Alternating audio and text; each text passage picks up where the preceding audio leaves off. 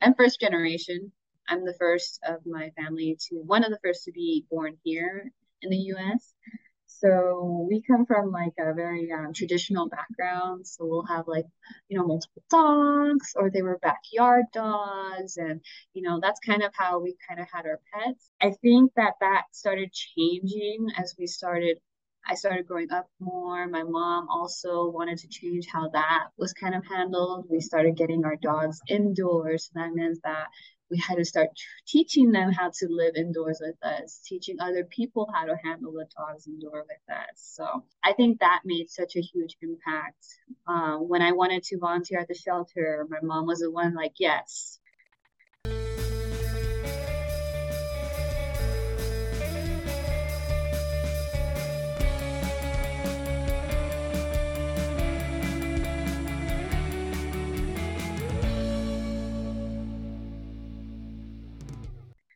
Hi, welcome back to Telltale Dog, the podcast. I'm your host, certified dog trainer Elizabeth Silverstein, and I have with me today Vivian Pineda, who is a certified dog trainer and lead trainer of the Puppy and Team program at Impetus Animal Training in Las Vegas. She's the guardian of 2 Chihuahuas and a Border Collie / Cattle Dog mix, and she runs group classes for puppies, teens, parkour, nose work, and trick training, along with being an AKC evaluator for Canine Good Citizen, Star Puppy, Trick Dog, and Fit Dog programs. Hi, Vivian. How are you? Hi, I'm doing well. Thanks for having me. Thanks for being here. So, how long have you been a dog trainer? I have been a certified trainer since 2018. I completed my Victoria Stillwell certification in 2018. So since then, I have been working with dogs. I started off mentoring under Veronica Selko, who is the owner of Impetus Animal Training. And since then, I've just been working with a team under her, with her. And before that, I kind of was maybe after college a little bit in 2015. I began working with dog daycare, dog sitting, pet sitting, dog walking. I used to do, I guess, like pack walking, pack hikes, pick up dogs and take them over to Mount Charleston over here and just walk dogs. And in a way, it was kind of like people were asking me, how do I do this? How do I do that? And that's when my manager, when I was working at the dog daycare, she said, "Hey, are you interested in being the dog trainer here?" And I said, "Sure." I don't really know what I'm doing, but I can give it a try. And luckily, there were enough resources for me to find out what I kind of wanted to do for dog training and what I did not.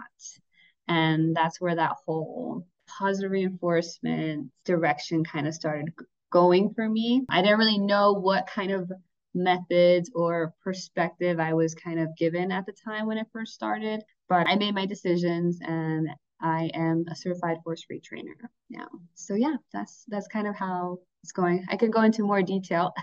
Yes, I want to dissect a little bit.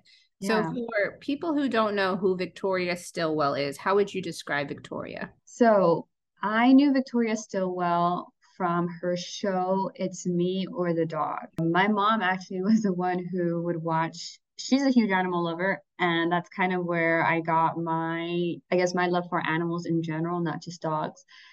And she would watch the show, and I actually saw that show before I saw The Dog Whisperer. Aha. So I never even, that was what I would see is her. And she is a British animal trainer. And she had this TV show, and she came off of like this really like, I don't know if we can, this badass, Yeah, female trainer working with these aggressive dogs and, getting with these people. And she was kind of sassy. So I enjoyed that. And then yeah, she created her own school. So, you can choose between like Karen Pryor, Jean Donaldson, you have the Catch program, you have ABC, and there are so many different schools that you can go to. And I chose Victoria Stillwell.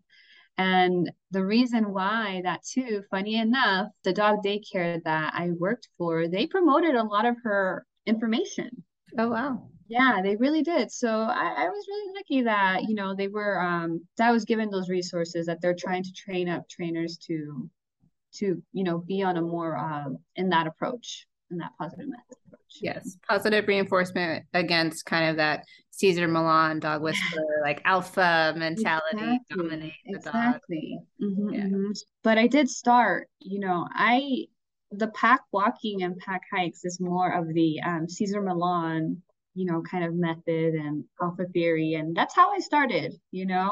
I didn't know any better, or I didn't know what I was doing at the time. I did see that it kind of worked. I didn't question too much of it until, trying it on my dogs. I didn't find that it was very reinforcing for me. It actually made me feel crappy doing it Interesting. on my dogs. And then not just even when I was working with other people's dogs, I feel like I had a limit. I could never push a dog to the point where I was like, okay, I have to go harder or be stronger or be more dominant. And even though the person I was learning from at the time gave me lots of great tips, and I learned a lot from where I started, and that helped me come out to over here. Would you kind of consider yourself in that crossover? I would say yes, because I would give that a lot of my handling and leash skills. And I got really great at handling multiple dogs, handling dogs in general, reading body language.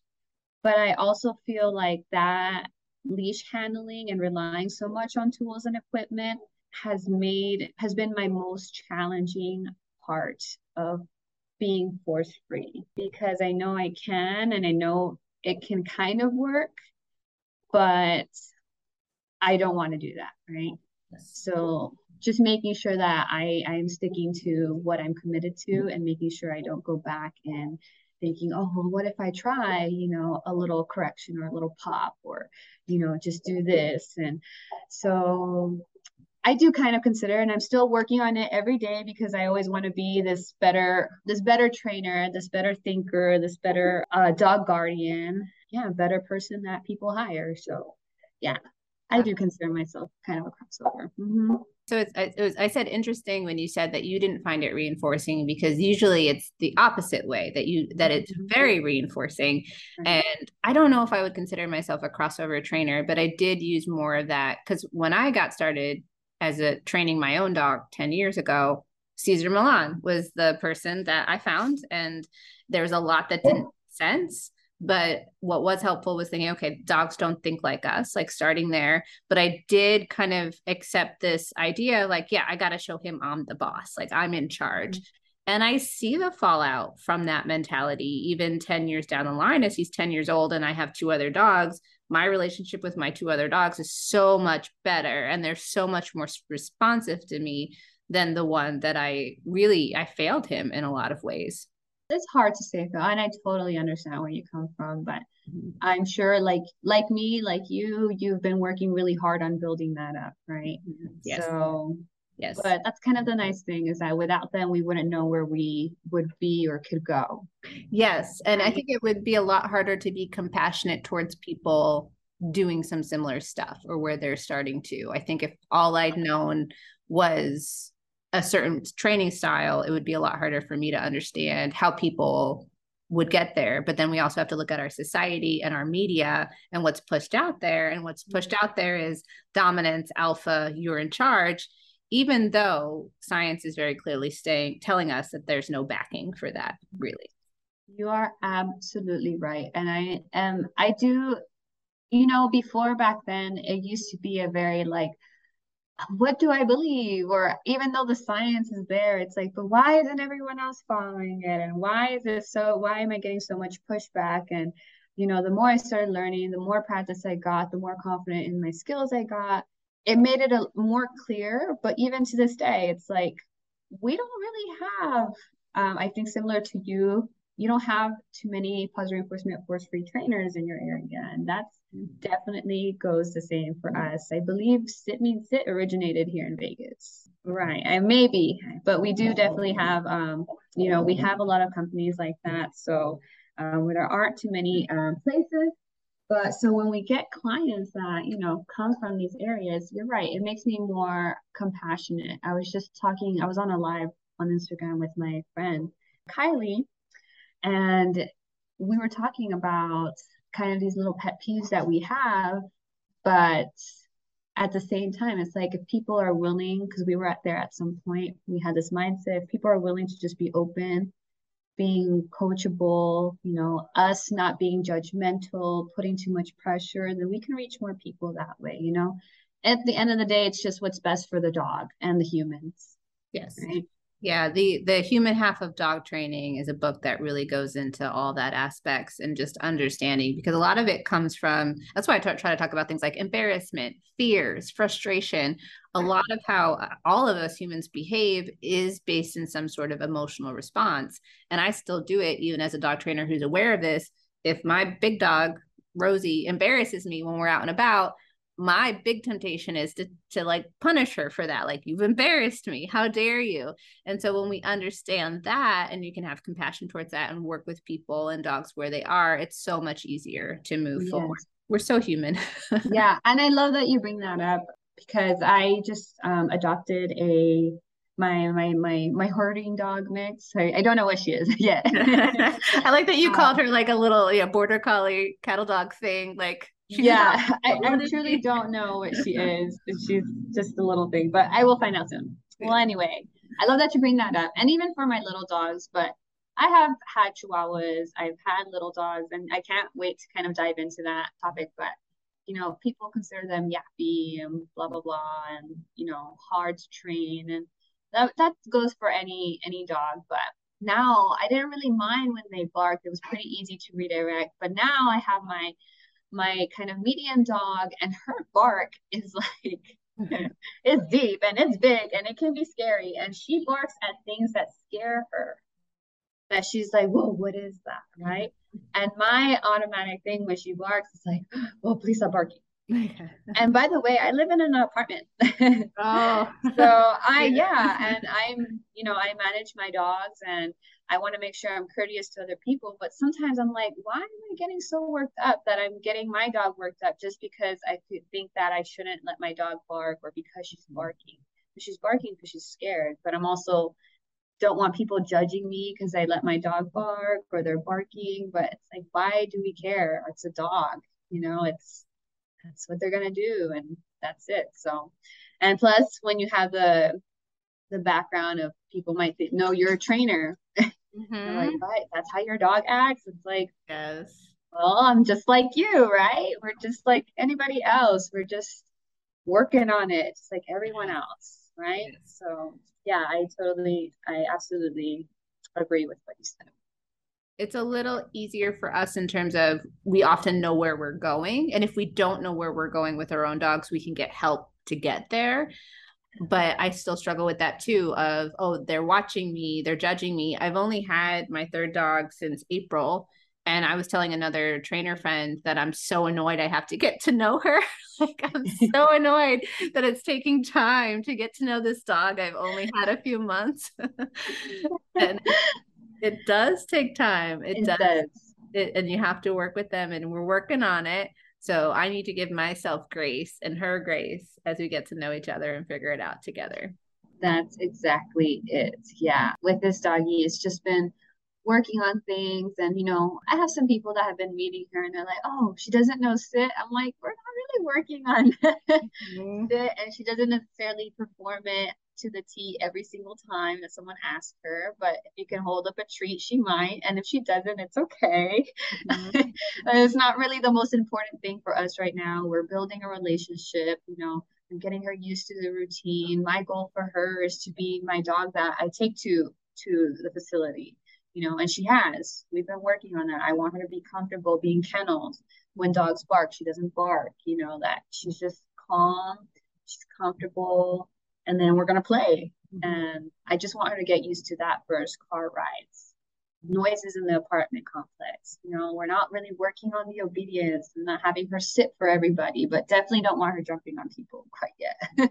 Right. So yeah, definitely getting to know our doctors. Yes. And yeah, I try to tell people like those that are in a relationship, I'm like, you didn't get to know your spouse overnight. Like, you're not going to learn your dog overnight. And I see a lot too of people that get a puppy and then they have a much older dog. Like, it wasn't this hard with the older dog. I was like, that was 15 years ago. Remember everything from 15 years? Yeah, yeah. People who forget that what having a puppy is like. Yes, yes. And same thing for me. It happens to me too. Well, I'm so glad you found Victoria Stillwell. I know she's one of the rare ones of positive reinforcement trainers who are actually public in the media, because with positive reinforcement training, it's not always as flashy as other methods. So I know she's one of the rare ones that was able to go mainstream like that. Yeah, and I remember in conversations with her, she would mention she's like, there are a lot of things that she wishes that she would have done differently, even in her show, because it wasn't always depicting that picture of what she wanted or how it really went. But it's hard. It's hard. You're exactly right. It's hard to make things flashy for people to want to see it, but not go against like, your ideas, your ideals. So she did make that clear that that was pretty tough. But she still has her show going, I think. Oh, I didn't realize it was still in the air. I'll have to check it Yeah, out. I think she still has a few like more newer episodes. So I haven't seen Okay. them. Yeah. Mhm. Yeah. Okay. So, and you mentioned your mom and Yeah. getting your love of animals from your mom. How did that impact you as a kid, seeing your mom love animals so much? Yeah, definitely. So I'm very lucky. I know like I've heard some people that they started working with dogs when they were older and they never had dogs growing up. I had lots of animals growing up. I think that stemmed from being an only child. So I've had bunnies, I've had turtles, ferrets, hamsters, gerbils. I just had different animals, always dogs from Chihuahuas. We had a massive mix growing up, Labradors, and American Eskimo, German Shepherds. My family I'm first generation. I'm the first of my family one of the first to be born here in the US. So we come from like a very traditional background. So we'll have like, multiple dogs, or they were backyard dogs. And, that's kind of how we kind of had our pets. I think that started changing as I started growing up more. My mom also wanted to change how that was kind of handled. We started getting our dogs indoors. So that means that we had to start teaching them how to live indoors with us, teaching other people how to handle the dogs indoor with us. So I think that made such a huge impact. When I wanted to volunteer at the shelter, my mom was the one like, yes, because I wasn't, under you're 18, you have to have an adult with you. My mom supported me in those things. And that's I do have a lot of gratitude for that. That made me where I am today. I didn't know. I did say I always wanted to be a vet growing up, but my high school was actually based on public service. So law enforcement, EMS, they did a whole crime scene investigation kind of major. And then when I went to college, I ended up majoring in vet med and biochemistry. So I wasn't quite sure because I was just like, I don't know what I want to go into. Maybe more sciencey? Do I want to do veterinary medicine? And then I decided to go into business after that. So I was kind of all over the place, and I couldn't quite decide. But that's really smart, though. My mentor, who I learned to dog train from, she did marketing in college, and then got scooped up by a trainer when she took a class because he saw some natural ability in her. So I feel like business is very much in line with what you're doing and is very, very helpful as a dog trainer. It really is. It is. And working with people, right? Mm-hmm. Because I have had people ask me, they're like, I want to start training dogs. I'm like, oh, okay, cool. Like, can I work with dogs? Can I do this? I'm like, yeah, you can. You got to start talking to people though. Mm-hmm. You got to go more open in that aspect. Yes, you're gonna need a lot of skills with working. They're like, I hate people. I don't want to work with them. I'm like, I'm sorry, Yeah. that's not gonna happen. I deal with people all the time. I don't really get to always pet the puppy or play with the puppy, but when we do get to that point, yes, it is awesome. But I love working with people, and I have learned that throughout college, through volunteering, through all of that. It's all about people. So, little tangent there, but after college, that's kind of where I started. I went into a financial job, and then that's where I kind of realized I was like, I don't want to do this. I don't, even though I was working at a financial office, I was working in a dog daycare, and I was like, I can't do this anymore. I don't want to work with that. I don't want to be in this office. I want to work with animals. And I just went all the way in. And that's why I decided to go get my certification and never turned back after that. I'm very fortunate and blessed to say that 2019, when COVID happened, that's when I went full time into a dog trainer. Yeah. I was always kind of working two jobs. And then now I'm like, nope, that's all I do. Yeah. Oh, that's awesome. And congratulations. That's such an exciting place to be. But that's when it happened for me too. Full time was in 2020 of like left a toxic job, got on my own, 3 months of no work, and then boom, full time. I know some people, they unfortunately lost their jobs. And I'm like, no, I never stopped working. I didn't. People got their pandemic puppies. Yes.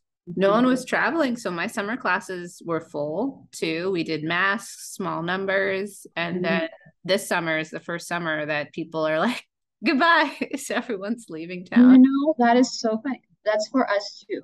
We were at an awkward kind of slow season. Summer's always slow because of the travel, right? People are getting ready to go back to school, or their kids are back to school, but they're out of school at the moment. They're not going to get new dogs. They're traveling. And so it is an awkwardly slow pace right now, but it's starting to kick back up. Kids are going back to school. Yeah, it's all happening. So it is a trend, huh? Yes, yes.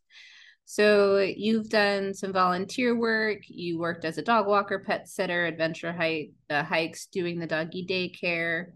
So I was like, one of the questions I had was, how did you have time to sleep? Because you were full time at the doggy daycare, right? Yeah, if not full time, I was definitely more part time, and then I did most likely have another job too. So yeah, I kept myself busy. And I think that that's just kind of how I've always been. Sleeping was definitely done, but I was ready for the next thing, I've always been like that. So, and even now, I think it's kind of nice, again, going full time. I realized, like, wow, I can't believe I used to do so much. How did I take care of myself? How did I not burn out then? Because even now, I'm like, I have to make sure that I get enough rest, that I'm planning my lunches, that I plan time to relax and not burn out, because now it's more of an emotional thing than like a physical thing. Making sure that I'm available for my clients mentally, emotionally, and all of that. So at the time back then, I would say I was younger. That's what kind of kept me. And then now I'm like, now that I'm older, I understand more of the pressure, and but I want to be ready, because I make time for trying to be active with myself, with or without my dogs, both mentally and physically. Yeah, that's awesome.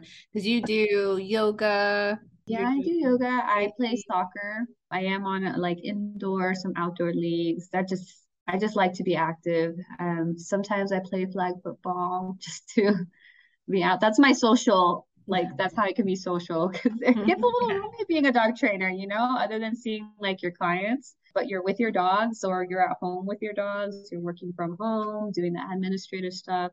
So I would say getting out with group classes is kind of the way, and physical stuff. It's kind of how I get to be social too. Awesome. So you focus on kind of the younger dogs, and then you're doing basically tricks and nose work. How did you narrow on those things to focus on as a trainer? So funny thing is, as far as nose work, when I started my mentorship with Veronica, they wanted you to get hands-on stuff with, teaching behaviors and doing, group classes. And at the time, Veronica just had a lot of nosework classes because she's a certified CNWI, so nosework instructor through the NACSW.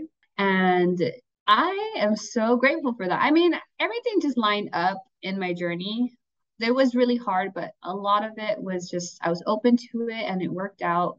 But starting group classes and watching dogs work naturally to find their odor, to find their food, whether in containers or in a room, really taught me body language.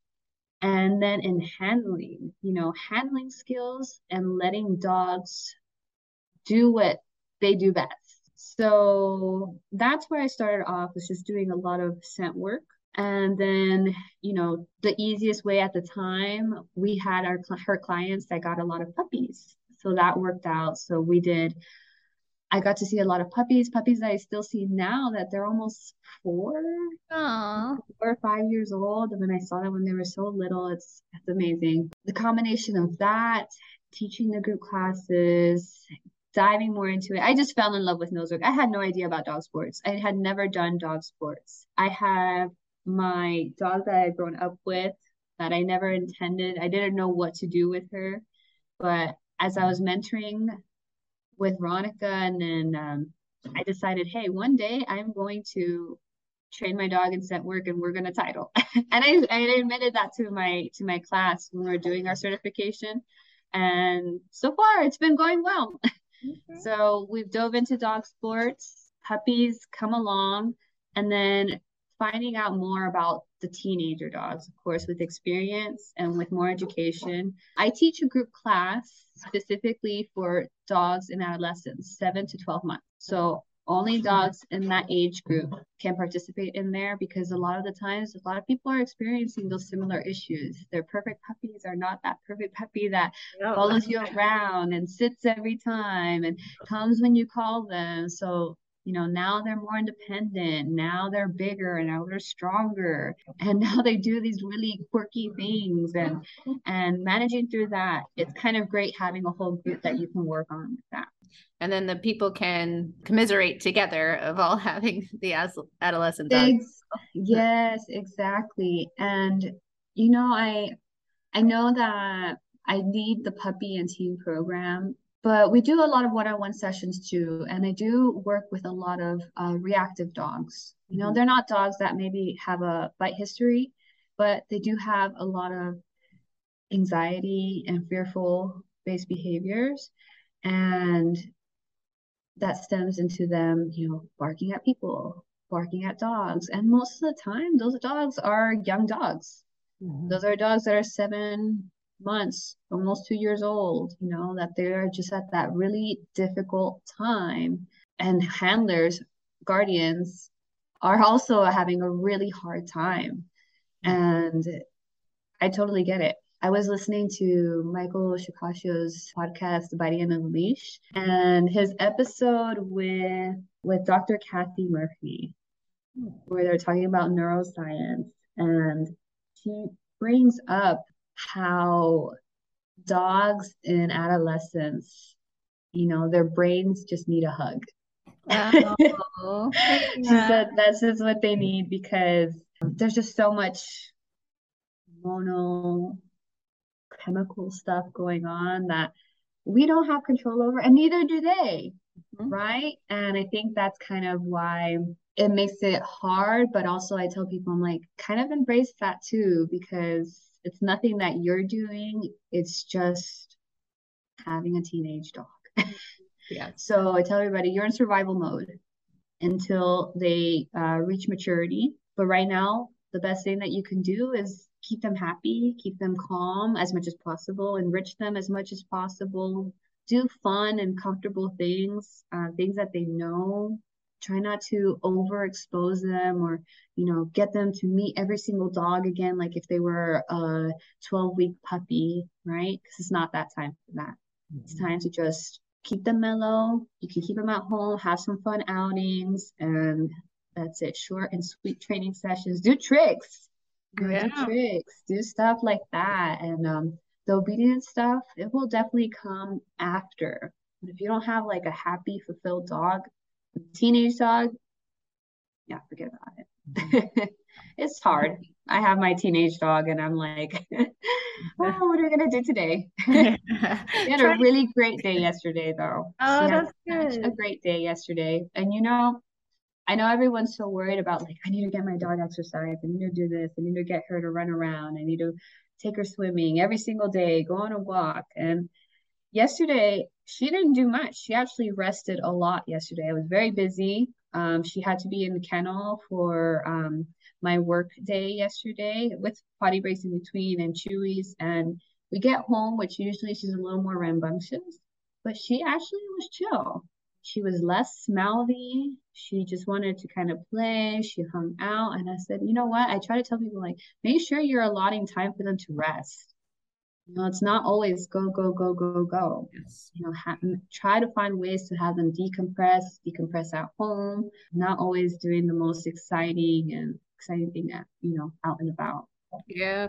And I try to remind people that has a health aspect too. If dogs are not, because like people just want to, knock the dogs out, like send them to doggy daycare for 10 hours, do all the things all the time. And your dog's not going to be able to heal as quickly if they're not resting. It's going to be hard for them to learn stuff because they're always so active. And then you're not really getting like a good rest Right. when they are resting. So Unless you're building that really strong dog that you're like, I can't handle yes, it. super athlete, right? Like it's Right. just the intense super athlete that never wants to stop. Exactly, exactly. So yeah. I love talking to people about this. I know it's hard though. I try to sympathize with them and like I get it. I get it. Just just go through Yes. it.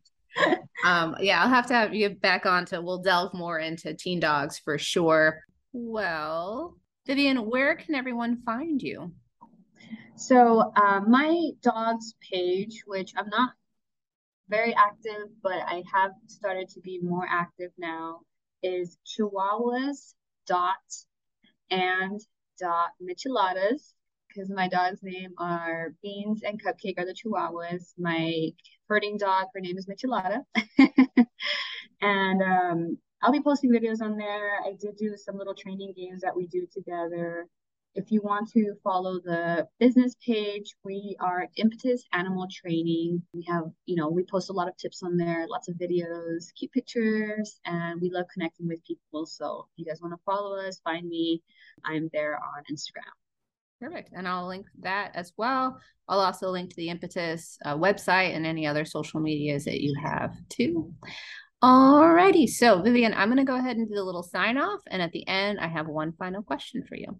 This has been Telltale Dog, the podcast with your host, Elizabeth Silverstein, certified dog trainer in Central Arkansas, and my guest today, Vivian Pineda. Music has been provided by Jim Chiago of 7 Second Chance. Find more of his work on iTunes and Spotify, and stick around for after the music for some final advice from Vivian.